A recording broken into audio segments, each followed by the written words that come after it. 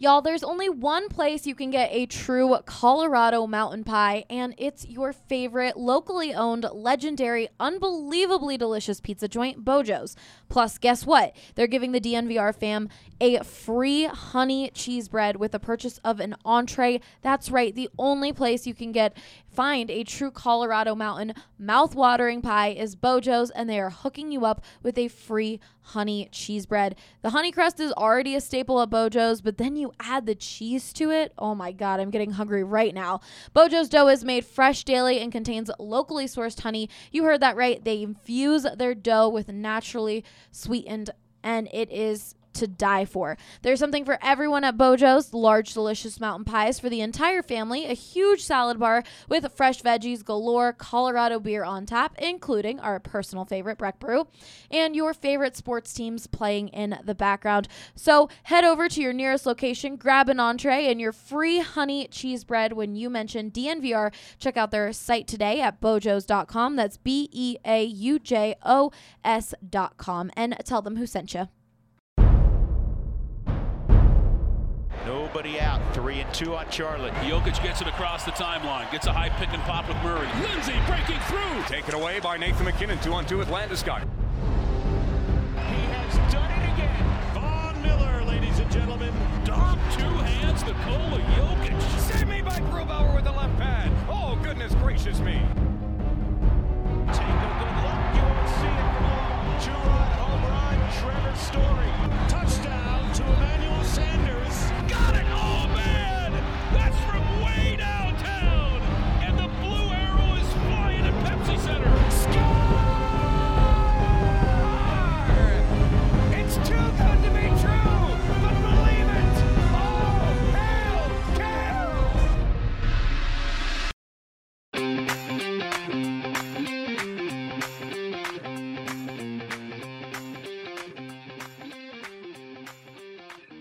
Welcome into the Denver Sports Podcast, presented by the one and only Breckenridge Brewery. We've got Drew Creasman here opening a good old Colorado core. What a great sound. Rudo is drinking a Strawberry Sky, which to this day, that's still my Is favorite. there Strawberry Skies in the fridge? Yeah. There's a bunch still in there. Yeah, I was Someone like, hook it up. gotta get on it. Good guy. Is that one your favorite Oh, too, wait, Ryan? never mind. I can't have that. Give me the Colorado core. There you go. The keto life. Strawberry Yes. Sky isn't keto? No, but Colorado core is. Well, There you go. Harrison, which There's one's always your an option. favorite? I'm a Colorado core guy. Still hasn't changed? Yeah, for sure. All right, well, we are being delivered beers The champagne of by Breck the beer is one and Colorado only core. guy. Let's go. Thanks, You're man. right. It is the champagne of beers. Well, since neither the Nuggets and Avs played last night, we're going to start with some football talk. Pretty much everyone was shocked when news broke on Sunday that the Broncos had fired offensive coordinator Rich Scangarello. The move itself wasn't necessarily what shocked everyone, but it was the timing of it, especially because head coach Vic Fangio told the media that he did not expect any changes to be made on the coaching staff. Ryan, what were your thoughts after the news broke? We just finished talking about stability and continuity being so huge for this team moving forward. Yeah, it was surprising for sure. John Elway before the season said that essentially the most important thing for a quarterback is continuity and consistency in terms of offensive scheme and coaches and all that stuff. And when you add that on top of the fact that Rich Scangarello, after the season, Vic Fangio said that he expects all of his coordinators to return, all of that, we thought really everyone on the staff was safe. This came out of left field, and so my original reaction was like, what the hell?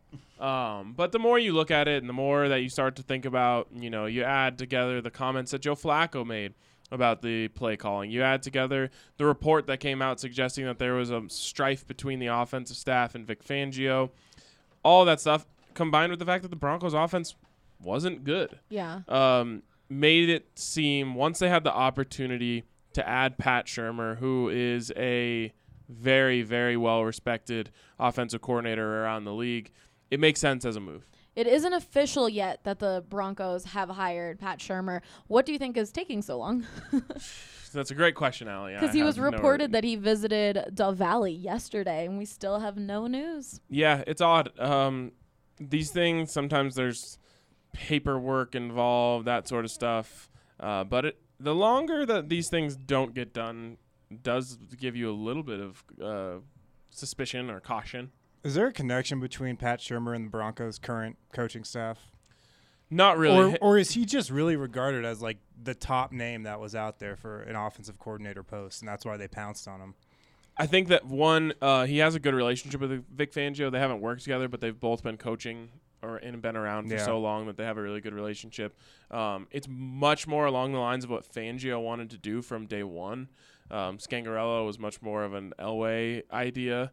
And so I think when you mix that together, I think once he got fired by the Giants, Vic Fangio went to John Elway and presented him a case as for why they should fire Scangarello and hire Shurmur, and Elway bought it, which I think is a surprise to a lot of people because usually it's, Elway's way or the highway. That's a lot of way in there. But he's really, really well regarded. The crazy thing, and this has been the most impressive thing to me as I've looked over Pat Shurmur's resume over the last couple days, he has never worked with a great quarterback. Once. Not even a borderline great quarterback, except for Eli Manning, who he worked with when he was 38 years old. So definitely no longer great. If you look at the quarterbacks that he's been stuck with, Sam Bradford, Nick Foles, really, really marginal guys. Case Keenum, right? Case Keenum. One, all of their best years have been with him. But two, the fact that he's worked with all these guys, never once had a great quarterback, and still survived and is well regarded around the league is crazy to me. Because I always talk about a coach is only as good as his quarterback. And he's kind of proved that wrong. He's proved that he can get the best out of very mediocre guys. And so if Drew Lock is who we think he is, he could quickly become the best quarterback that Shurmur's ever had at his disposal.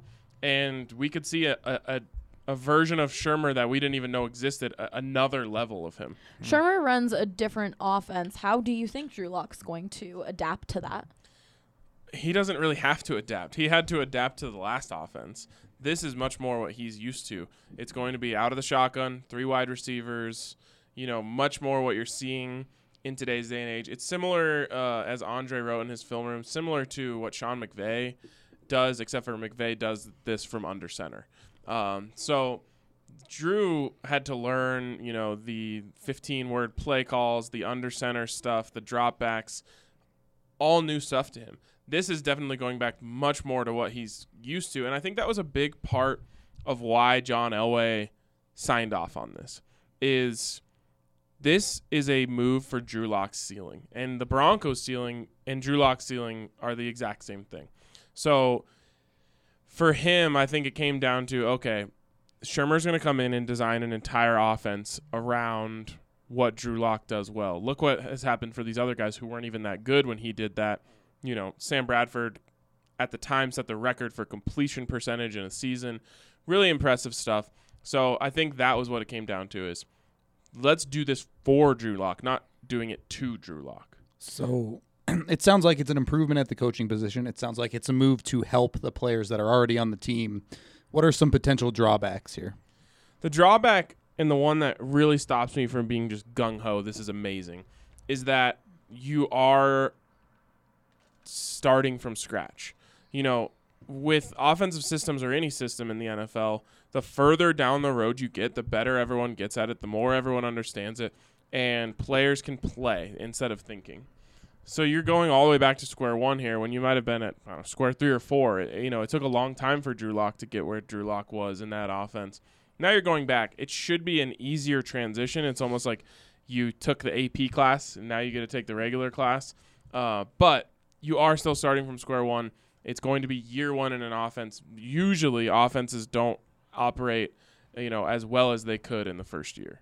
Ridiculous or not, I've heard a lot of people talk about that a QB in the draft is now once again on the table because of this new offensive coordinator. Why? What do you think That about doesn't make that, any sense. Ryan? I Because it's hate not it. his guy. Yeah, I hate that He had a thought. chance to draft Drew Lock with the Giants, and he went for Daniel Jones. So that's a But conversation. he's not the head coach. So Yeah, so I could not imagine why in any universe the Broncos would have hired Pat Shurmur without him telling them, I like Drew Lock, I think we can be really successful with Drew Lock, et cetera, et cetera, et cetera. You don't also draft a quarterback for your offensive coordinator. It's like not a thing. Well, you can. Usually it's usually it's when there's an offensive coach, Yeah. they get their guy. Right. But it just wouldn't make any sense for the Broncos to really want to go back all the way to square one. Like you did the hardest thing in football, which is to find a quarterback who could play in the NFL. And now to go backwards would make no sense. But there is a sliver that could, Tua Tagovailoa falls to 15. He's sitting there on the board, and Shermer's in there, and he's like, this guy would be better in my offense. And they just get crazy, and they make the pick. Oh, man. It's a very far-fetched scenario, in my opinion. But because of the change, whenever there's change, there's uncertainty. And so you can't say that's not a possibility. With the rest of this offensive coaching staff, do you think they're going to hold on to a few of them, or is Pat Shurmur going to come in and bring in his own guys? One, they're very late in the process here. All this stuff happens really quick. Guys get fired on the Monday after the season. Guys get hired in the next week. They hire their staffs. You're already way behind that 8 ball. So there's not a lot of guys out there. With that being said, there are going to be guys that he wants to bring in. The one guy that we know is 100% safe is Mike Munchak. He's one of the best offensive line coaches in NFL history. He's staying around. Beyond that is a lot of question marks. Zach Azzani and Curtis Modkins have done well at their current posts, so they'll definitely be considered to stay around. T.C. McCartney is a guy who's a really considered an up-and-comer, but he was a San Francisco guy. He came with Scangarello from San Francisco. Obviously, he's a Colorado guy. He's from Colorado, but he was part of that whole system. That's where he kind of learned and got his chops. So he's going to be an interesting one. A couple guys that Shurmur has worked with are available at quarterback coach, including Mike Shula and DiFilippo. So there's a chance that there could be a change there. But I also know there's people within the organization that want TC to stay around. So that'll be interesting. Like you said, they're very late in the process. Why do you think that is? Was Pat not available on that Monday, that Black Monday? No, he was. That's the interesting thing here, is I think that there was probably a lot of thought went into this, and a lot of deep conversation, and it's surprising that by all stretches of the mind, Vic Fangio got his way here. And it just must have been really convincing for John Elway, and it shows a lot of trust that John Elway has in Vic Fangio to go definitely more his route. The one thing here is that you're not completely abandoning the West Coast offense, which is really the root of all of what John Elway loves. It's started with Bill Walsh, and if you walk your way down the tree to Pat Shurmur, you start at Bill Walsh. You go to Mike Holmgren, who goes to Andy Reid, who goes to Pat Shurmur. So the root of the offense is the same. It's just a very, very different way of going about it. Maybe they were watching that Chiefs offense in the playoffs. Well, when they fired Scangarello, the Chiefs were losing 24-0. Maybe they were watching the Texans offense. By the time they had finished that game, they had won. They had scored 51 points or whatever it was, and they had made the hire to Shurmur. Yeah. The Chiefs during that game, that was crazy. I know you've talked about it on the Broncos podcast, but you, unfortunately, with a lot of sadness, believe that the Chiefs are going to win the Super Bowl. Yeah, I think it's a foregone conclusion. What about everyone else? Harrison? Go Titans, baby. I'm not hoping it happens. I would love to be wrong. Where's the Super Bowl being played? Miami. Yeah, it's going to be the Chiefs. Drew? Why did that impact your thoughts? I don't know. I guess Super Bowls are never played in cold weather. Except for the one that the Broncos played in. Yeah, except for that one in New York. Lovely. Best offense of all time has to play in 8 degrees. Brutal. Yeah, it's going to be the Chiefs. Yeah. Like Ryan said, hopefully it is the Titans. I mean, an underdog team, but there is a chance it's 49ers too.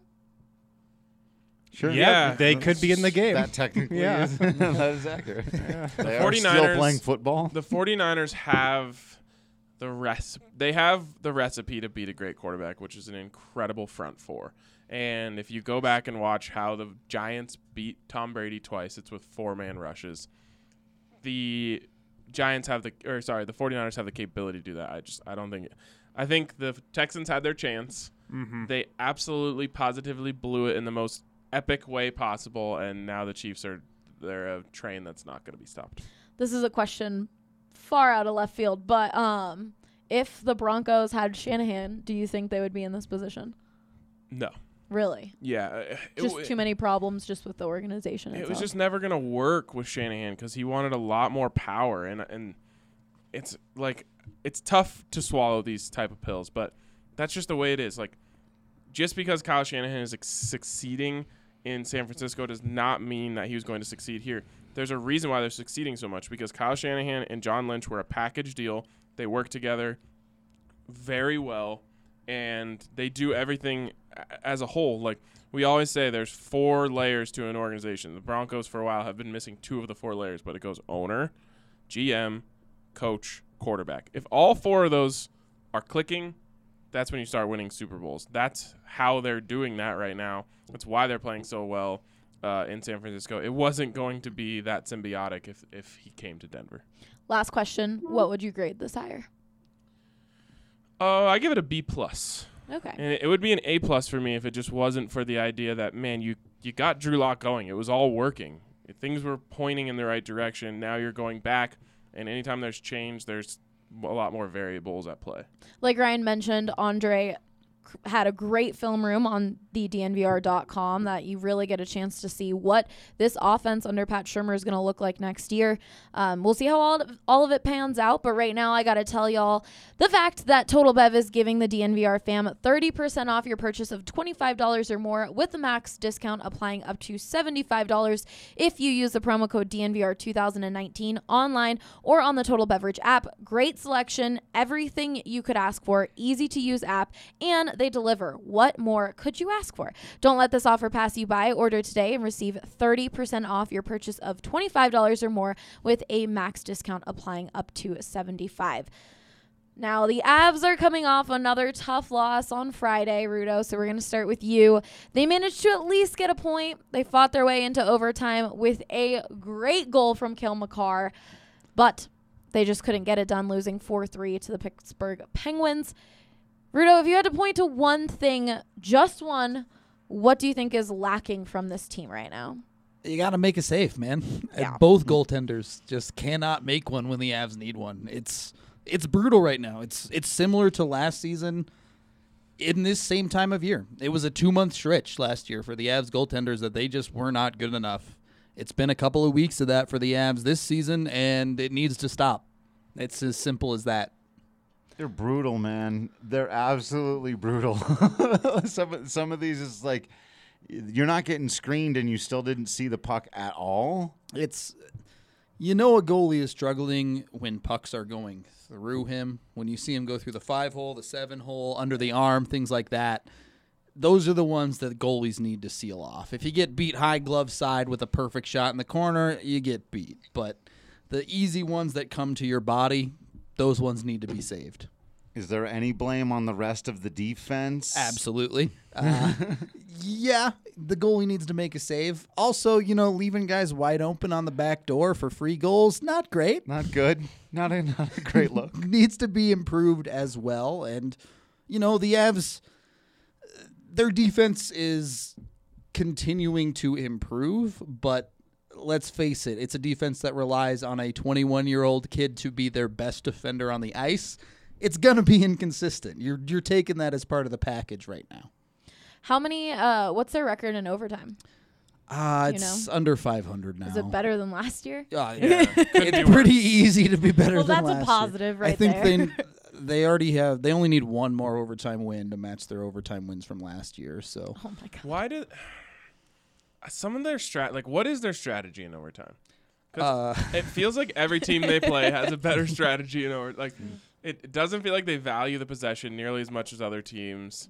They just kind of take willy-nilly shots while other teams, you know, use the advantage to try and get an easy shot. So the way this team was built at 5-on-5, let alone overtime, is to score on the rush, to get aggressive chances and take the shot when they have the opportunity. And a couple of years ago, that's exactly what 3-on-3 was. It was both teams just blitz down the ice, take their chance, and YOLO. But as coaches do in every sport, they like to coach the fun out of everything. And so they've changed 3-on-3 to where statistically, it's better to hold on to the puck as long as you can, maintain possession and control of the play, wait for the other team to make a mistake, and then take advantage of that opportunity. And honestly, that leads to a lot of overtime. Just not much is happening. And the Avs, they just don't play that way. They never have. I don't think they ever will with the core of players that they've built. And unfortunately, despite all of the skill on their roster, they still aren't built for overtime. It's in that style of simplified, very possession-based play with patience. That's just not who the Avs are. How do you think their power play has been going? Has it improved? Ryan said during the game on Friday that McKinnon hit that goal, that's their goal the entire time, to have that shot Is that open. the first year he made one from his office? No, he did First that time this year? He's done that once or twice before this year, but yeah. No, I mean like this season. Yeah, he's done that once or twice this season. And the Avs absolutely need to use that more. If Nathan McKinnon has decided he wants to be Alex Ovechkin, that's fantastic news for the Avs power play. I don't know why that hasn't been their go-to all season. It absolutely should be. Agreed. These long season sports, man. These long season sports are such a grind. Ugh, like it's the worst. Mentally, emotionally, and like they just sometimes there's just a lull like this where like it becomes not that fun. The Boston Bruins, great example of this. Considered one of the best contenders in the league. They were a cup finalist last year. They lost 8 games in a row earlier this year. They're still way at the top of their division. It's just part of an 82-game season. Everyone likes to panic at the first sign of trouble. And look, I get it. The Avs are not playing well. It's not the best hockey to watch in the world right now. But it comes and goes with every single team in the league. There is no team that is immune to this. You brought up the Boston Bruins, so I gotta bring up the fact that yesterday on Monday, I don't even know what day of the week it is, in a shootout against the Flyers. Oh. Yeah, Brad Marchand doesn't know what day of the week it is anymore. Yeah, oops. Well, he didn't miss the puck. Did he touch it? He did technically touch it. Oh, is that where they draw the line? Yeah, if he missed the puck, he could go and take the shootout again. Okay, because that's what I was saying. I was like, golf has a rule where if you accidentally hit the ball off the tee when you didn't mean to, you get to re-tee it. It doesn't count. Now, anywhere else on the course, that doesn't apply. But off the tee, and I was like, this should apply like that. If he didn't touch it, he should be good. He would have been good, but he just I didn't grazed see it move. Really. It moved about 2 a inches. Yeah, it was still in the face-off dot, but it did move. Imagine have to losing leave the like dot. that. No, Yeah. anything that Brad Marchand messes up is a good good thing. for the league. Trust me on that one. Imagine losing like that. Like, as a fan, I don't even know. The closest thing I could think of is I've seen a number, not a lot, but more than 3 baseball games that have ended on a balk when there's a guy on third base and a pitcher just starts to throw and can or does a whatever thing, and the guy just gets to literally walk from third base to home, and you just have Or to like stand a there penalty and watch kick. it. If you trip over the ball or something. Oh, yeah. This would be in like, soccer, in my yeah. opinion, if a golfer had a putt to win a tournament and just like accidentally hit the ball with their club and it just rolled and wasn't even close. Like, Yeah, just Instead of a balk, I imagine when a pitcher just completely loses grip of the ball and throws it right into the dirt 2 feet in front of him. sure. right. I would say it's closer to that, and it gets away from him, and the runner just jogs into scores, home. yeah. or like they hit like a huge single but just forget to step on the base and get tagged out. Right. Or like your catcher forgets where home plate is, and it's the 18th Oh, inning. don't don't start It could be this something through. like that. I mean, I'm just spitballing here. I hate the shootout. Just to put all my cards on the table here, to me, it'd be more like you get into extra innings, and instead of continuing to play baseball, you decide to solve the game with a home run derby. Home run derby. I'm so in. I was going to say, let's don't do say it, that. All man. the Let's do non-fans it. you just sold a bunch of people on baseball. I know. The shootout's the exact same way. Yeah. Like, a lot of people love it, but it's not hockey to me. Right. What about this idea? 5 minutes of 3-on-3. If they don't score, 5 minutes of 2-on-2. If they don't score, 5 minutes of 1-on-1. I'm way more about that than a shootout. I'd be way more for that. What would 3-on-3 isn't really hockey either. It's closer than a shootout. True. The thing about 3-on-3 is it's continuous play, right? What I don't like about the shootout is this player goes, stop, reset, bring the other goalie in. The other team goes, stop, reset. You're getting into like baseball. Yeah, where stopping and resetting is our thing. Right. Back off. The thing that makes hockey special as a game is it's the only sport of the big four that you play on the fly. Your players just get on and off the ice, and you So just great. go. Literally, when I took my family to the game and we were sitting up high, and the first thing they were just like, they're always getting on and off of the ice. And Katie was like watching guys. She was like, that guy was on the ice for 30 seconds. I was like, I know. That's like, a skill in itself, hopping the little bench or having them open the door for you. Because, they could take a while and then you can get called offside. Yeah, that happens. Just got to dive into the bench, commit to the play. commit, baby. We got to talk about Cale Makar not making the All-Stars this year. How do you feel about that, Rudo? I'm in the minority on this one Really? as well. I think it's fine. Cale Makar, we've talked about Boo. as Boo. look Boo. from a fan perspective. Cale Makar would be amazing in the All-Star game. He's gonna make it. He's gonna be a 5-time All-Star or more in his career. 12-time All-Star. Don't worry about it. He'll get plenty of chances this year. He's a rookie. We've talked about the college wall a lot. He's gonna slow down. He's already started slowing down. Go look at his production since he's returned from injury. It's nowhere near what it was at the start of the year. A week off for him is great. He can get rested up. He can get his body fully healthy because let's face it, in the NHL, no one is playing at 100% without a week off. It's just the way it is. And he's just going to be much more effective for the Avs by not having to travel to St. Louis for this All-Star game. He doesn't have to exhaust himself playing a 3-on-3 tournament at the NHL level, even if they're not hitting each other that much. That takes your legs out, man. It really does. So I think it's the best for the Avs at very least. And it's just all the stuff you have to do around All-Star Weekend, too. Right. Like the interviews, media, the exactly. media. It's Yep. exhausting. Exactly. I love that take. My favorite take. It's a great take. That's a super pragmatic, very awesome take, but that's not the answer to the question, Rudo. The question is, does he deserve to be an All-Star? Absolutely. Thank you. That's all- that's- 1,000%. all right. The only reason All he's right. not is because he's in the same division as the host team. How many That's all I'm asking. players They have are All-Stars? four players. The St. Louis Blues have 4 players on the Central I Division. don't team. actually know the exact number. I think it's about 45. And Makar is easily in the top 15 most entertaining players Oh, in yeah. the league. He should 100% been an all-star based on performance. That's no denying that. But I mean, he made a comment a few weeks ago saying he felt like he hadn't been playing well or hasn't done enough. He says that He's just so modest. all the time. He scores the world's most amazing goal and is just like, like, it's a team. my teammates did everything. Just got to get the pucks on net. Oh, well, the Avs take on the Dallas Stars tonight. They've got some good practice in this weekend, which they hadn't had a chance to do in a while, which really is crazy to me. I know basketball is the same, but these guys play so many games, and they rarely get multiple days off to go through a full practice. Yeah, it's very short. The Avs have even been taking a number of practices off throughout the season just because they have back-to-backs or they're dealing with injuries or whatever. So it is nice. I do think the Avs, particularly the defensive systems that we've talked about, do need a little bit of cleaning up. Hopefully the practice will help that. Dallas is a team they've yet to beat this season, and this is a big game for them. They have 4 home games left before that All-Star break. 500 is the minimum there. They need to go 2-2 at worst. Really, they should be going 3-1 through this stretch. So you do think they'll win tonight? I don't know if I think they'll win. Okay. I think I don't want to say need, but They should. pretty close to need to win. They should win. It would be better if they won. Yes. It would A be lot. better. Really, better. a win would be better. We would prefer if they won.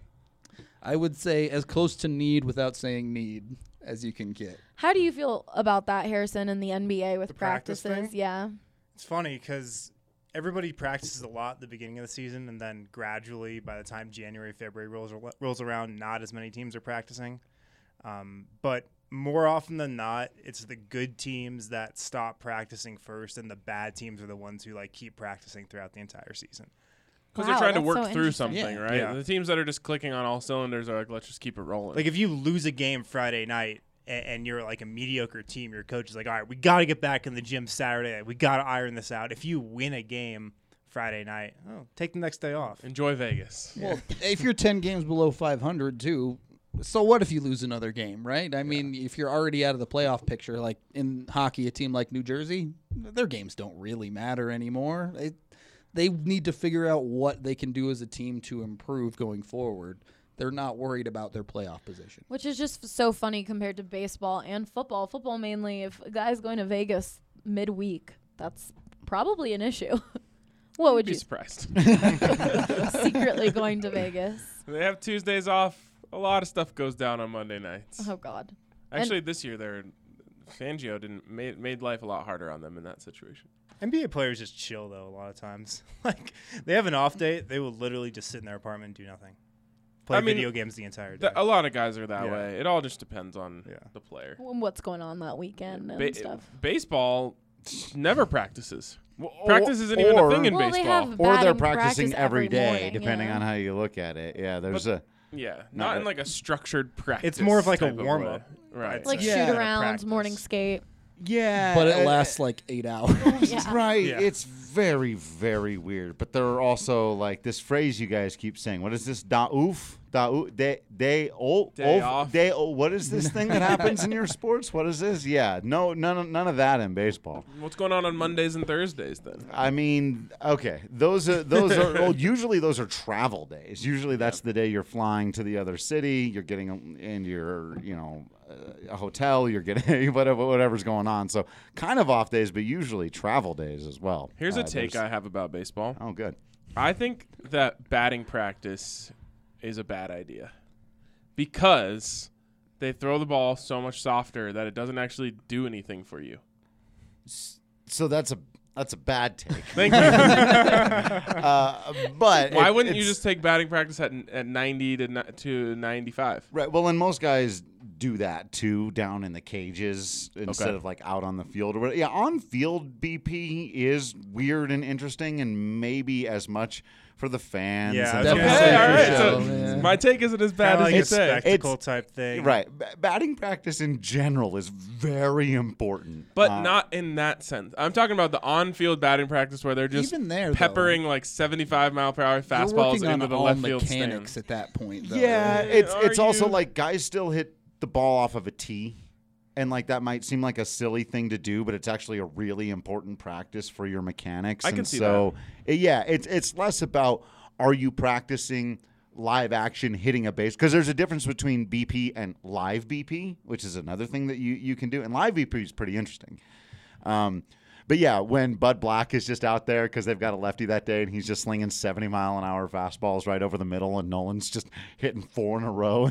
Yeah, I'm like, third what deck. are we doing? And then the thing is, Who so is you this go from for? that, and then an hour later, you stand in for your first at bat, and the dude's throwing 97, and you're not used to that anymore. But this is the difference between baseball and all the other sports like we were talking about. They both never have a practice and are always practicing. So between BP and the game, they'll eat dinner. They'll take a round of BP in the cages. Then they'll go eat dinner. Then they'll go take another round of BP in the cages. And so they're getting up to the velocity. Okay, It's, all right.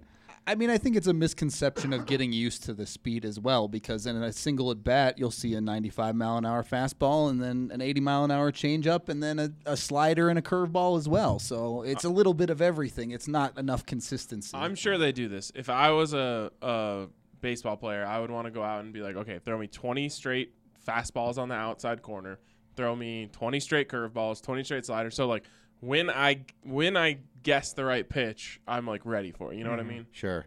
I mean, you need a really good pitcher. Well, I you get a imagine- machine to even machines Call have a it hard like time. Pedro Martinez. Yeah, You know, right. He's fine. You just get Pedro out there throwing BP. I imagine that's as much, and I'm sure Drew knows better than I do, but doing something like that is as much about pitch recognition coming out of the hand as it is anything else. Correct. Yeah, it's a lot about training your eyes just to see the ball coming out of the hand, getting yourself ready. And they'll all say, too, there's just no – even live BP, there's no substitution for getting in there for when a guy's really coming at you with 98 and he's trying to jam you up and inside.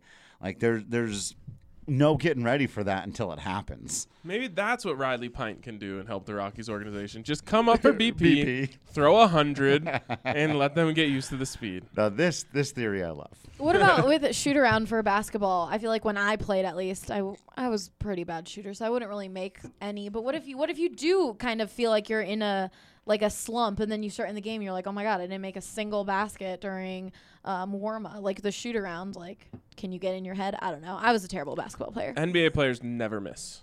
Oh, Yeah. I've seen them miss multiple times. Unless you're MPJ. I mean. When they're doing shoot around, those guys shoot like 94%. I know. Even like Mason Plumlee goes 7 of 10 from 3. It's Really? ridiculous. Yeah, he's Okay, like I'm an just a bad incredible, basketball better player. shooter than any of us in this room by far. Yeah, That'd be a and- good video feature. Mason Yeah. Plumlee versus Harrison Wind in a 3-point shootout. That's what people don't realize. Oh yeah. When- Yeah, when they, he like- is the media skills challenge. That's winner. why The one and only Yeah. media skills challenge that's ever happened. But yeah, when 2 people like years go and shoot like free throws or whatever, like at their local hoop, and they're just like, "Oh, this isn't so bad." It's like, no. Sprint up and down the court 5 or 10 times, and then shoot your free throws, because that's Yeah. what it's So actually. different. It's a completely different. The world. thing I've always thought about in the NBA is like, okay, you warm up for like 30 minutes pregame, and then you go sit on the bench for another 30 minutes if you only come in for like a 10, 15-minute spurt. Like if you're Malik Beasley, you warm up like 2 hours before the game, then you don't even play for the first quarter. You're sitting on the bench. Like the NBA needs a little bullpen type thing where like a little basket okay. underground. Like the Nuggets this. have a practice court, but they need like a little basket that's closer to the bench where you can just shoot. like in while- the tunnel. Yeah. It's just like a little Papa shot that's Right. in the tunnel. Right, like while the first quarter's going on. Like the one they have at Sports Column. Yes. It's a big thing in hockey as well, because fourth line players in hockey play 8-9 minutes a game. So out of every period, they're playing 2-3 minutes. They get 3 shifts a period. So Yeah. they're spending 18 minutes at a time on the bench. And it's a skill in itself to be able to come off the bench hot in any sport and keep yourself engaged in the game. Do guys in hockey go out on the ice after the game if they don't play a lot and like take shots? Generally not. There are a few exceptions to that, but a lot of the time you'll see at the TV timeouts, those guys will jump on the ice and do a couple of interesting. spins Oh, and I That's didn't stuff. know that. interesting. Because like Nuggets players who don't play sometimes, like Malik Beasley, for example, he'll warm up for 2 hours before the game, not play, and then shoot 1,000 shots on the practice court after the game. Wow. I love that. That's awesome. So if NBA players like never miss when they're uncovered just warming up, what about hockey players? Like some fourth line guy, can he just like hit top corner whenever he wants? If you put a beer league goalie in there, he'd beat him with 90% of the shots for sure. It wouldn't even be a competition.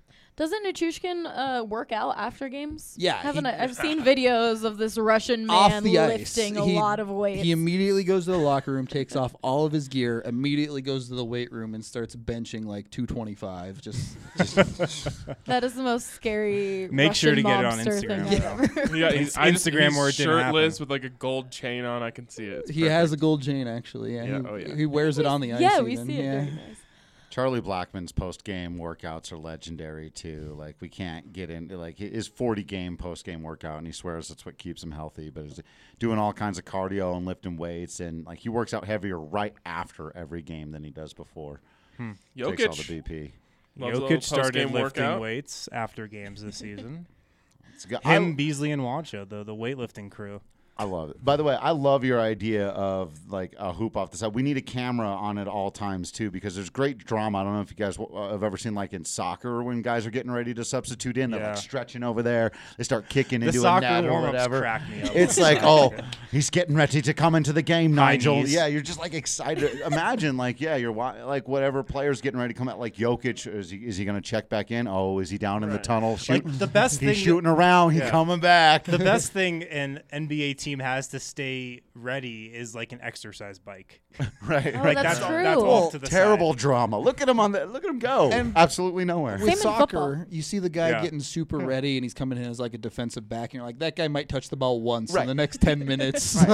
I've always thought about this for football too. I mean, guys just literally stand in the same spot on the sideline for 20 minutes while Yep. they're off the field. That cannot be a good way to stay warm and like prevent injuries when you come back in. That Like you said, cannot. they do have the bike, so then they'll go on the bike. but You'll that's see the pretty guys much that it. stand around for 20 minutes, and then you see the running back come off and go right to the oxygen tank. And it's such a stark contrast in football. When I'm pretty sure I saw a video of this. Maybe you're gonna say that I'm lying, but You're lying. when Mark made Sanchez this played up. on the Eagles, I'm pretty sure there was video. He was the third string quarterback.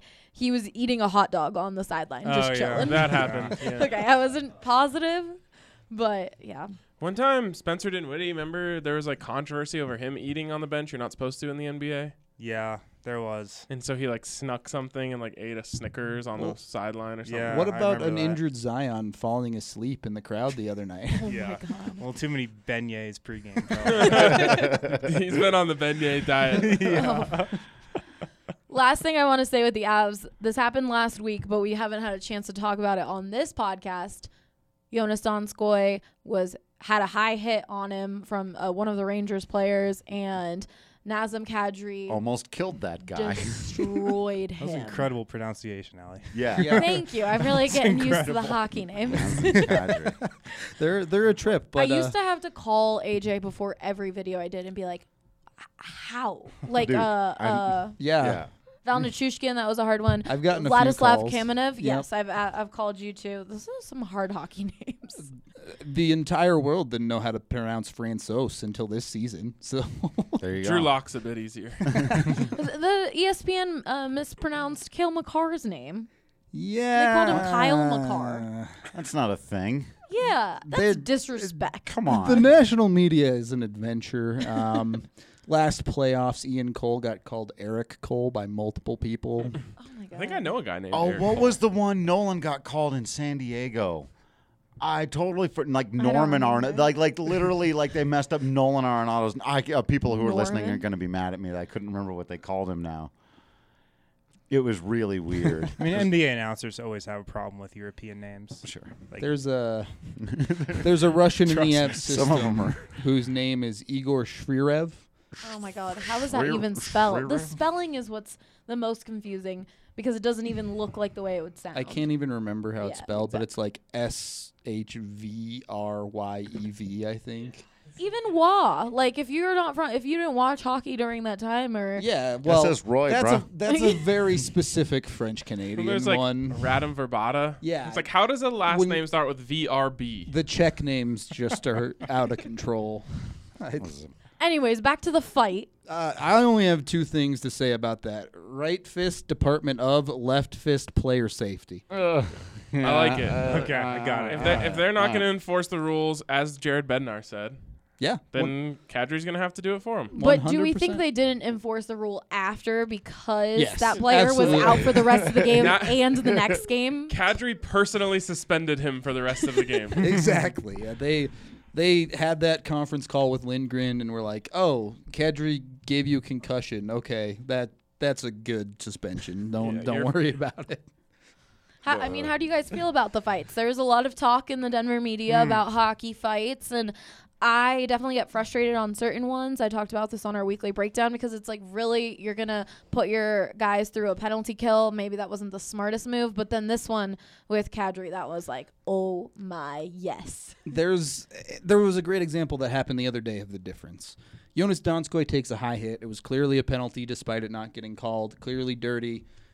The player has to stand up for his teammate, and the way he goes about standing up for his teammate is going over to the guy saying, "We're fighting," squaring up with him and giving him a chance to fight back, even though Kadri was just a significantly better fighter.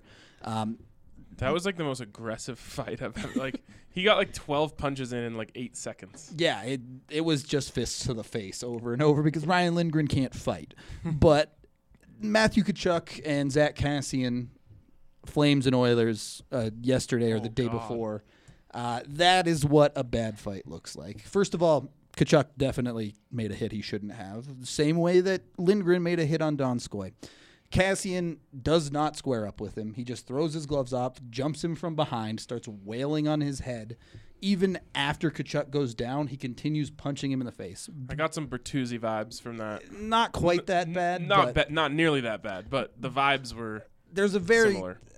hockey doesn't have very many unwritten rules. One of them is if you're in a fight with a guy and you go to the ground, you stop punching.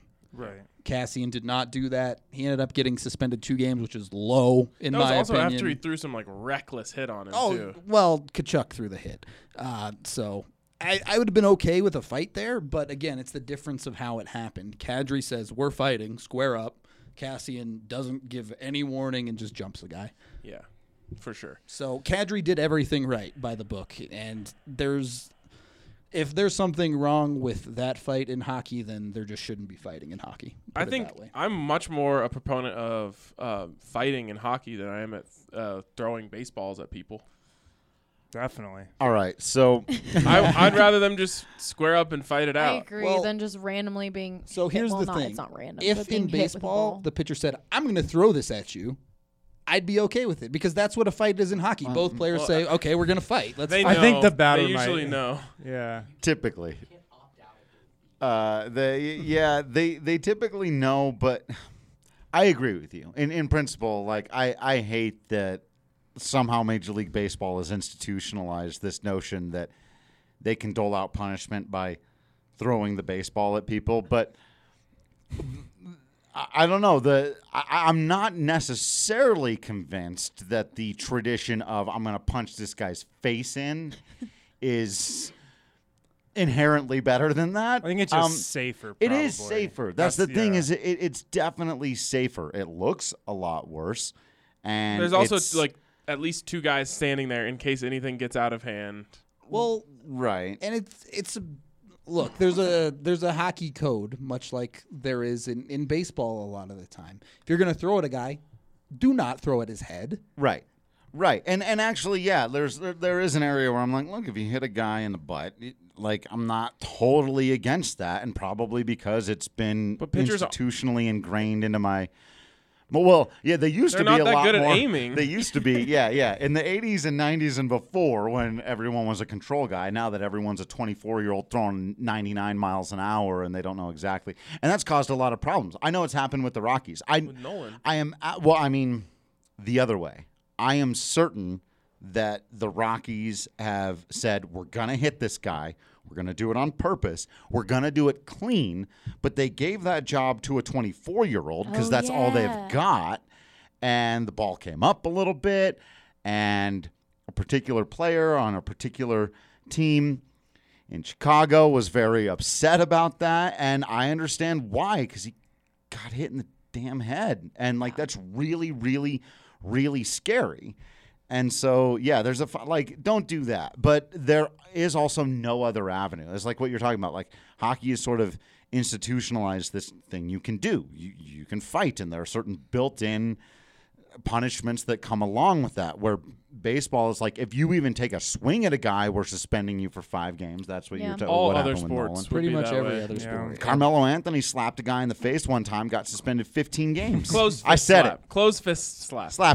Slapped him in the face. It was really soft. But again, compared to what Nazem Kadri did, like if we're literally just comparing punches to the face, which would you rather take? Give me the Mello rather than the Kadri 100 times out of 100. For some reason, I think there's something where it's like they're on skates, so they can't punch quite as hard type of thing. Right? Like you're working against your own momentum. Yeah, Rudolph's face Rudolph's is. like, He You need disagrees to with look you. up Bieksa. No, I'm not saying it's a fact. I'm just saying it's like a feeling. Like, imagine two guys on an NBA hardwood just like squaring up and fighting each other. Like, Yeah. Or like it just Nolan feels got a a little running different than start at for- Luis For Perdomo. someone He that missed him. absolutely doesn't know what they're Missed. doing, that's 100% true. But for some of these guys who will Superman punch you off their skates, I'm just talking about I like that. like for the viewer at Spinny home, it goals just doesn't and seem Superman as punch. dangerous. Well, I think that's mostly what it's about is the narrative for the viewers at home. And that's Also, like them going to the ground, right? When they go to the ground, it's over. That's much more likely on skates than it is on your right? feet. Most fights, especially between guys that don't fight regularly, is they lock up, they get 1 or 2 punches, and one of them falls over, and that's Right. the end of the fight. So that's what I mean is like it's not like it's easier to fall over. It's a little bit. It's like it's not as dangerous as just like if Nikola Jokic just squared up with like DeMar DeRozan on the court. Like there's a good chance of someone getting knocked out. I mean, ice is pretty hard. But it's easier to slip. There's no way you can convince me it's like the same punching on ice than on hardwood. Yeah. There's no way. Boy, It is harder you to guys punch need on to, ice. you Maybe than guys we need to get go on watch ice. some 80s and 90s highlights of just the brawls that happen in hockey. Right, I'm not saying they're like crazy, but they could have more effective punches if they were punching on flat ground. That's Sure, That's the point. Yes. sure. All right. Yes. Let's move on from this and start talking some Nuggets. The Nuggets are coming off a great win against the LA Clippers after a very bad loss to the Cavs the night before.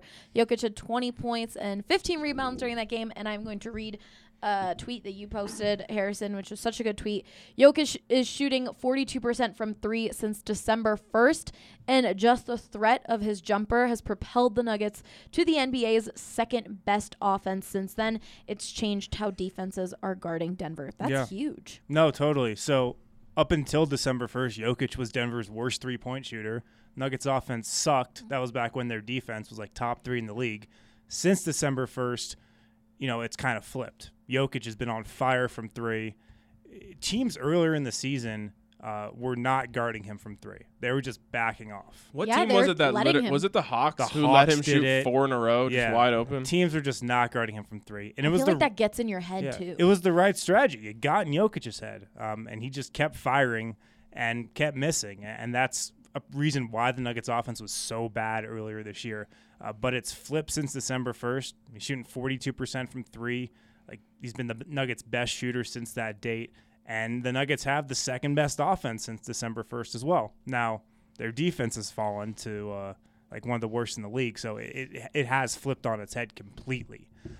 But Jokic having a three-point shot like he does right now, I mean, it's over for the defense at that point. They already had a tough time stopping him when he couldn't shoot from 3, but the fact that he's shooting how he is from 3 right now, it's opened up everything for Denver.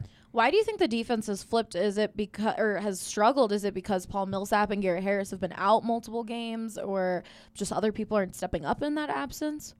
You always felt like it was going to fall off a little bit. I don't think anybody felt like Denver is going to be a top 3 defense in the league for the entire season.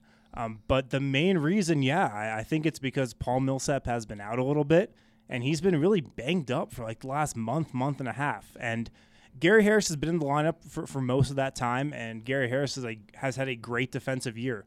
He's probably the guy who gets like the most notoriety for stopping Luka Doncic, stopping Devin Booker and whatnot. But Millsap is really the more important team defense guy. He's the guy who holds the defense together on the back end, and him not being 100% over the last month and a half has killed Denver defensively. With those two out, on the other side of things, you do get to see more MPJ. Yeah. Certainly that seems to be helping the offense. Is that a net positive ultimately, or is the defense more important in the long run? With this team, and people probably on the Nuggets coaching staff disagree with this, but I've always felt like this team, once they're clicking on offense, that leads to them buying it on defense. A lot of people in the NBA think it's the other way around, that your defense leads to your offense. I think with this team, their offense leads to their defense. When they're in rhythm on offense, they commit defensively. I think that so much of sports, and especially the NBA, there's ego involved, right? And when you're shooting poorly and not scoring on one side, it hurts. Like, you're not as confident. You don't feel as good. When you're cashing everything, it fires you up. It makes you want to play harder. Yeah, especially with these guys. I mean, you just look at the personnel. Jokic, come on. I think his offense leads to his defense. But the MPJ thing, Rudo, it's been big. I think it's been a really positive development here as of late. I mean, I think he's a special talent. Like, if you don't believe in his talent by now, like, I can't help you. It's just so obvious how skilled and how talented he is. He's got no idea what he's doing out on the court. He just walks into 12, 15 points if he's out there for 20 minutes. It's crazy. Has anyone ever been in a pickup game with somebody who is like semi-legit, like against a bunch of like normal people? Yeah. Like, you've just been out there and like one dude who was like maybe cut from a college team, but like was close, and he just comes out and starts playing with everybody. That's what MPJ looks like to me sometimes. There's just a guy who's just like, why? Or like, it doesn't really look like there's any rhyme or reason to what you're doing. You're just bigger, stronger, faster than everybody else. Yeah. And you can kind of do what you want. And the entire game, when he's on the court, has to shift for him. That's what it feels like. The whole thing starts revolving around him. The team he's on just feeds him the ball, and the other team has to double him, basically. Right. Everyone just like looks at that guy and goes, okay, now we got to deal with this. We saw it in the last game. They called a couple plays for him to get the ball kind of in the mid-post area on one of the wings. They called a play that got Lou Williams, a smaller defender, switched onto him, and MPJ went to work 2 times in a row. That's when he had that 7-0 run, and he scored 7 straight for Denver. But it's crazy to me how easy it is for him around the rim. Yeah. Like, once he gets close, he's so long, he's so bouncy that it's just like, let me just drop this in. Like, from anywhere, like, around the rim. Yeah. And I feel like that's why points are so easy for him. He doesn't have to, like, it's not like he's doing, like, Gary Harris-esque finishes at the rim. He's just dropping it in from right. Yeah. He's 6'10". He's right at the rim. And everybody guarding him is 6'7", 6'8". Yep. So he's got 2 inches right there. He's long. I think he's getting a little athleticism back slowly but surely. Like, that was the biggest thing I noticed watching him. Like, the Nuggets would play these 3-on-3 games after practice with MPJ and a couple other guys who weren't playing, like against their player development coaches. And you can just tell he lost so much athleticism, so much burst with the back surgeries. And that was expected. I think he's getting that back slowly but surely. And it's also a confidence thing too, right? Yeah. Like, you have to be confident in your body that you can go as hard as you can. Yeah. He honestly is way further along right now than I thought he would be. After sitting for like more than a year, just not even playing a live game, to come back in and find the offensive rhythm that he's found. Like, if you go back and watch MPJ's high school mixtapes, those are actually like the same types of shots that he's taking now. Yeah, it looks step very backs, similar. the pull-up threes, the stuff around the rim. That's been his game forever. How long The fact till that we he and see Trae Young played together is Yeah. absurd. How about that That's inside-outside terrifying. combo? I was just gonna say, how long till we see a Nike sponsored drop foot brace? Well, it'd be Puma. Oh, is he Puma? I don't know. Yeah, he's Puma. I don't on, keep Rudo. up with the sponsorships in the NBA. Very Sorry. important, you know. Yeah, that'd be tough because like the brace it doesn't show a lot. Seems like it'd be a pretty specific. It wouldn't be very sellable. Yeah. No, I've been really impressed with him, how he's looked on the court, but also just how he's handled himself off the court. You know, for a guy who's never had to fight for playing time in his life, I've been impressed with just how level-headed he stayed. Real how quick. he hasn't gotten too frustrated. Is Jamal just in a shooting slump? Is that what's going on here? Like, is he going to break out of it eventually? The fact, Adam posted this in the Slack the other day, the fact that Emmanuel Mudiay is shooting better than him from 3, like, Yeah. is painful. It is painful. I think Jamal's had a rough year, to be honest, just generally speaking. We talked about this on the pod, me and Brendan, the other day, but I think largely like his season has been a little bit of a disappointment. People had really high expectations for him, and he hasn't taken that leap that people thought he would. It's gone the other way. Yeah, I think he's made some there's been some growth in his game, like with his decision-making. His defense was better at the beginning of the year, but that's fallen off too. But the three-point shooting is what you notice right now. He's way down at like 33% this year. He did have a couple months in February and March last year where he was around 40. So he's always been streaky. So he can go on a hot streak for a month. He did that last year over the second half of the season. But you don't have a lot of confidence with him hoisting from 3 right now. And that's crazy because in years past, you had like it's felt like it should go in. Like when those he's open. transition threes that he would take when they just have the momentum and Yep. he's just looking to stomp on you. Right. You're thinking like the one you go back to is in that Spurs game when he just like pulls up crazily and just cashes it. But it almost feels like Jokic in a sense of like if the threes start falling for him, everything will change. Mm-hmm. Yeah, I think there's definitely something to that. Like, a reason the Nuggets are one of the worst three-point shooting teams in the league. They're bottom 10. It was Jokic at the beginning of the year struggling when Murray was all right. Harris was, he's never really shot the ball well from 3 this season. Barton was really good. But now Murray, Harris, and Barton are all really slumping from 3, and Jokic is the only one that's hitting. Which leads me to trade for J.J. Redick. Ryan's all on this JJ Redick train. I think Redick would be a good addition. I don't know if you can get him for Beasley and Wancho. What else you got to include? A future first-round pick, and they don't have one this summer. How do you feel now about it? I mean, I'd do it because I love JJ Redick, but You just I love can understand shooters. why they wouldn't. Why do you love JJ Redick? He's so dope. He's so cash. He's like so annoying though. He's so cash. He's so annoying. Like, of any player that's in the NBA right now, if he's open, I'm more convinced it's going. Yeah. JJ Well, he is like Redick. 44% He's this like year. if Duke was a player incarnate, it's JJ Redick. Yeah. Also, he might be wanting a trade because he's never missed the playoffs in his entire career. Yeah. That's another thing. Pelicans have been playing better. I'm curious to see because the Pelicans kind of set the trade market with Holiday, with Redick, with Favors. They're kind of flirting with wanting to contend for the 8 seed. So I think they're waiting to see, once we get Zion back, how's that look? Can we maybe get the 8 seed? Then they'll probably decide. That's interesting. Let's move on to the games this weekend for the Nuggets. They have 2 more back-to-back sets, which is just ridiculous that they'll have 3 back-to-back sets with like 2-day break. And then they have one at the end of the month, their toughest back-to-back of the year versus Utah at Milwaukee. Oh God! So the ones this weekend on Wednesday and Thursday, you got the Hornets and the Warriors, and then Sunday and Monday you've got the Pacers and the Timberwolves. Yeah. What are you expecting from those games? What number would you say is the best for their wins? Obviously, not all. They should win all of the games, but realistically, Yeah, 3-1's very realistic. 3-1. The Hornets could give them trouble though tomorrow because the Nuggets have really struggled to guard point guards this season. Ish Smith, cough, like literally every point guard they've gone up against over the last couple months.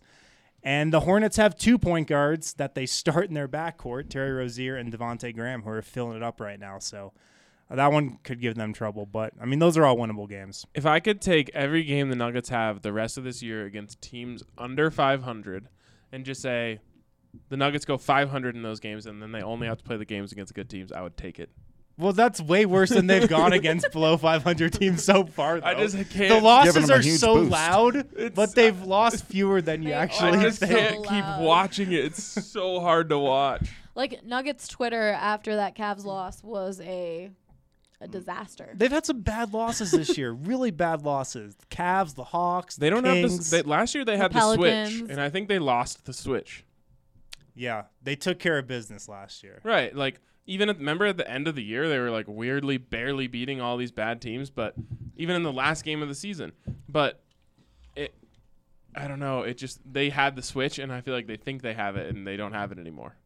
Yeah, they don't have it right now. That's for sure. Yeah. Is everyone done with their Breck Brews? Because I see Harrison has one open. I haven't even cracked it yet. Brutal. Has everyone else done with theirs? Finished. It's been a long We pod. need to so far. reload. Guy left, yeah. I was gonna say. Well, after all the Breck brews you're drinking, you gotta obviously take care of your teeth. And guess what? We can help. Our friends at Green Mountain Dental Group are giving away a free Sonicare toothbrush when you schedule a cleaning, x-ray, and exam. That's right. You simply just have to take care of your teeth for Green Mountain Dental Group to hand over a free Sonicare toothbrush. Check them out today online or call them at 303-988-0711 to schedule your appointment today. All right. This podcast has already gone pretty long, but we will talk quick baseball with Drew. Drew, you're giving a face. You don't want to talk baseball? I mean, we can if you really want to. Well, things are happening. Things are happening. On Friday, it was reported by multiple sources that the Rockies have agreed to terms avoiding arbitration with John Gray, Kyle Freeland, Carlos Estevez, and David Dahl. Yeah. Good deals all the way around. Nobody cares. Everyone's mad about other stuff. But really, I mean, yeah, actually, one of those rare times where all those players got well-deserved raises. They're making significantly more money than they were before because they earned it, and the team is still getting a pretty good deal for all of them. They're all going to be worth more than they're getting paid. So one of those weird things where probably everyone gets to be happy about it. What's the deal with Trevor Story while we're talking about arbitration? So arbitration is one of the dumbest things that exists in all of sports, and we don't have time to explain all of it right now because it's unnecessarily complicated. But essentially the way it happens is blindly a player will submit a number that they think that they're worth, and a team will submit a number that they think that that player is worth. And a lot of these things are based on like the history of how arbitration has worked and certain statistical measurements, some of which are super outdated, but again, we don't have time to get into that. So basically what happened was the Rockies put forward a number, Trevor Story put forward a number. They had some time to try to get a little bit closer together, but only like a couple of days, and they weren't able to come to terms like all of these other players were. They're about $750,000 apart, but that's really more about like being at tier 2 versus tier 3. If the Rockies go up that extra $750K, it's more about what Trevor Story would be eligible to make in arbitration next year, which would probably be about $2 million extra dollars.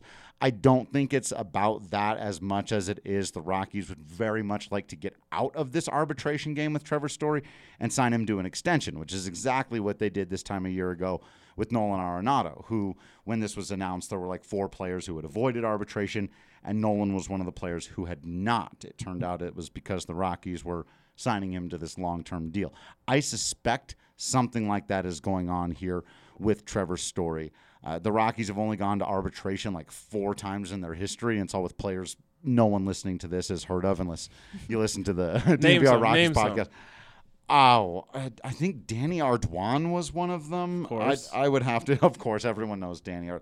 I'd have to look them up. I mean, I'd have to double, because I don't think they've gone to arbitration more than 5 times in their history. It's just not a good process, because if you get to that, and the reason people are worried, right, is if you do get to the day of and you haven't come to a deal, then there's literally a trial where Trevor Story sits down at a table and representatives of the Colorado Rockies sit down at the other end of the table. It's the craziest So thing in intense and baseball. official. Hash it out with And an they arbitrator. literally, like, the Rockies It's have to say, like, crazy. Trevor Story sucks, pretty much. Basically, yeah. Or he's not worth what he thinks he's worth. And here are all the reasons why. He strikes out too much. He wasn't that great at defense the first couple times. He's gotten hurt a few times. You got to bring all this guy's laundry out in front of his face. Great way to make a player not want to play for the organization It's anymore. And that's really the effective fear. at that. Right. But it's also worth mentioning that, like, the Yankees went to arbitration with Derek Jeter in 1999 and won. And, you know, he played the rest of his career there. And it does happen, because everyone at the end of the day admits that it's a really stupid system. But, it would be bad. I'm not going to spin it any other way. It would be bad if the Rockies had to go to an arbitration hearing with Trevor Story. Over $750,000. Oh, right. Even if it's $2,750,000, that's still not enough for somebody who's arguably one of 8 5-tool players in all of baseball. I don't even know if this is an option. Was it player or team elected? I have no idea. Okay. On this particular, I don't know, but my gut tells me, especially because I've talked to Jeff Bridich before about this, and I know he's been working on a Trevor Story extension. Of course, he's always working. They're always working on stuff like this, but that's what's going on here. They're trying to figure out a way to get him signed up long term, so they don't have to worry about next year when he would be set to make record money in arbitration and also be in the final year, and they'd have to do this whole Nolan Arenado dance all over again. Are they going to trade Trevor Story rather than pay him? They get him locked up. Maybe don't put an opt-out clause in this one, and you're good to go. Hockey's very much the same way, where arbitration is just a deadline to get something done by. Yeah. So It's arbitrary, you might say. there you go. And with that, we are moving on to Who Won the Week. Who did the most and who did the least? Who was the dog and who was the beast? Who's in the boat and who's up a creek? Let's see. Who won the week? All right, so a lot of people have been saying the Nuggets have never won the week, but they have actually won it twice before, and they won it last week. Nikola Hell Jokic yeah. for scoring a career-high 47 points, got 59.8% of the votes. Finally. That's all it took. Long overdue. Yeah. Then we had Congrats. Mikko Rantanen for being the big moose again. That got 20% of the votes. Broncos for finally having stability. Oops. That got 15% of the votes. Yep. My bad. And then Zach Stevens, very Tom Brady interesting takes. take. People who are a fan of Tom Brady to Denver, 4.4% of the votes. Somehow my Higher than I stability thought. take was still better than his Tom Brady take. Your take was good. And then they fired their offensive coordinator. But Oh, right up yes. until that moment, it was pretty good. I mean, if it makes you feel better, Miko has not been great since that hat trick little- either. little Yeah, moose. and Yeah. little small moose. Small moose. All right, and then in the comments, we had WP Nugs say the Joker definitely won the week. So thanks for commenting. WP Nugs. Oh, do you think that's how he wants his name to be? That's how it's supposed to be said. Sorry, clearly. my mistake. All right. Since Harrison, the Nuggets won the week, you get 30 seconds to talk about whatever you would like. 30 seconds to talk about whatever I would like. Yes. Go. I think Joe Burrow is going to be a bust. Hot take. How about that? Tell me more. I don't know, man. Doesn't pass my eye test. I love it. Just does not pass my eye test, man. I love it. Too quick touchdowns. of an ascension to the top of the college football world for me. 1 year wonder type Yeah, of thing. 1 year love that wonder. I think he's going to be a bust. You're the only person with that take, and you deserve credit for it if it's right. I'm just envisioning him going to Cincinnati and being the next Andy Dalton. As someone who He's knows, definitely more gifted than Andy Dalton, but he's Save that. no one audio. can have. I mean, you're still in Cincinnati. That's going to be a problem. Yeah. as someone who knows 5 college football players, I back that take. All right, Rudolph. Name your 5. Tua, Okay. Joe Burrow, Yeah. Kendrick, whatever his name is, that just lost to Burrow. No, there's That's- no Kendrick. yeah. There's no Kendrick. Okay. The Clemson quarterback? Yeah. That. Trevor Lawrence. Okay. Yeah. I'll give you a half for that. love Visca, Yeah. and I don't know if I can come up with a 5th. You know more college Nope. football players than I do. All right. 4 college. I got 4. So if that doesn't tell you Burrow's going to be a bust, I don't know what does. Well, if you guys didn't realize, the time was up, but we'll That's just okay. let you guys keep talking. Well, Harrison wasn't talking. Yeah, anymore. this was the Yeah, Harrison extended had 30 seconds. conversation. The rest of us. You're right. Harrison finished right at 25 seconds. So, all right, Harrison, you go first now. Why do the Nuggets win the week?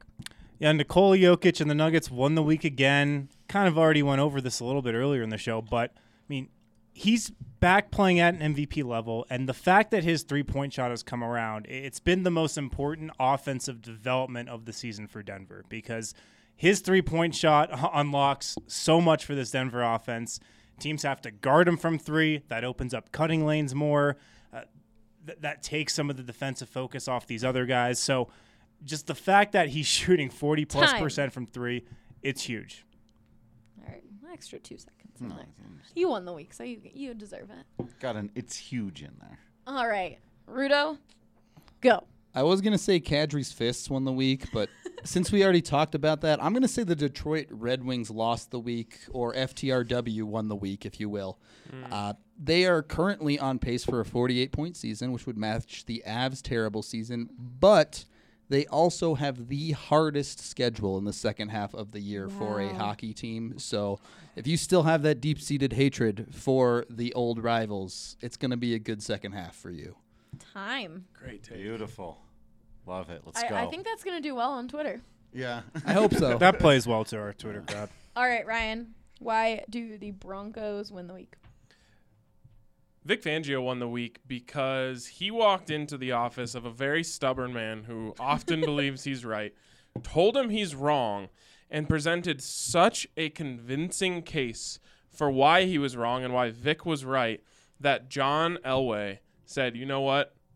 I actually think you're more right than I am, and decided to make that move. It really shows how much respect John Elway has for Vic Fangio, and it shows how good Vic Fangio is at making an argument. And if things go right, this will end up being better for the Broncos overall. Time. That was an extra 5 seconds. That last sentence didn't count. I want right. it stricken From the record. Stricken. Drew, No. go. So the Rockies won the week, first of all, because of the arbitration thing that we talked about, but also because they're not in huge trouble over a giant cheating scandal the way at least the Houston Astros, probably the Boston Red Sox, maybe the Dodgers and Yankees are going to get wrapped up in this thing too. So at the very least, the Rockies fans get to be mad about something other than their own team, so that's good. But actually, those arbitration things really did go their way. And the fact that the Rockies once again get to be completely free of scandal is it's not nothing in this day and age in Major League Baseball. Time. You chose 2. I know. You It's those can't two do things. that. No, yes, I can. Gotta I choose can do. one. Well, rules Drew, here? We maybe have if the rules. Rockies were involved in a scandal, they would have won the World I was going to Series. say, Maybe. I need more scandals. Cheating never prospers except for when it does. Except Good guy for- always finishes always last. prospers. It Drew. just might end up coming back to bite you later. I actually had somebody put Also, it to if me. the Rockies lost their GM for the year, that would be Well, great. I know. I was like, man, we need to investigate Jeff Bridich. There's a lot of people There on Rockies were Twitter a few that would people who agree made with that one. joke. I will say, I had one person pointed out to me the way they were like, "Can you imagine how frustrating it would be if the Rockies were caught in any kind of scandal? Because then they were this bad. well, and they either were this bad or there's already that many built-in reasons to do things like not vote for Larry Walker for the Hall of Fame or for Nolan for MVP and all this. There's already so many reasons people undercut the team, notwithstanding also the fact that they've been bad for most of their time in existence. So if they were, I think that's the biggest reason why the Rockies can't cheat and will never cheat is because if it was found out, it'd be the biggest joke ever. Here's the thing is like years down the road when some of these Astro players are up for the Hall of Fame, people aren't going to count them stealing signs nearly as hard against them as people count playing at Coors Field. That's correct. And that is absurd. And with that, that's the end of this podcast. Be mad, folks. Be mad. Oh, God. But, like, be happy and leave us great reviews and questions. Be mad about other things, though. But that's all we've got for you guys this week. Thanks for tuning in, and we'll see you guys next week.